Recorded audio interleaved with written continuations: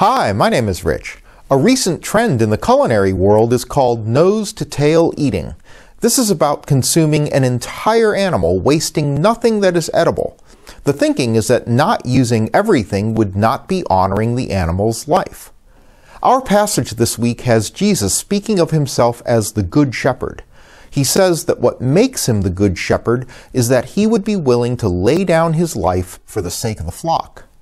When we think of someone sacrificing their life, we often think of it as loss. But that's not what the word sacrifice means. The word comes from a Latin word, sacer, which means holy. A sacrifice is something you elevate to a holy purpose. In laying down his life for the sheep, the Good Shepherd is elevating his life. He's putting it to a holy purpose.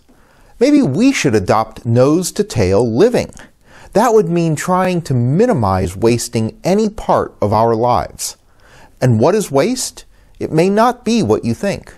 A waste of time isn't just lying on the sofa. A waste of time is when we devote ourselves to things that aren't meaningful to God.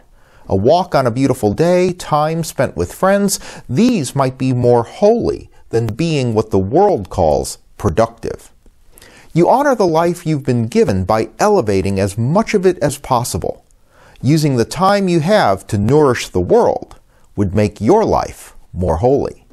We'll see you online.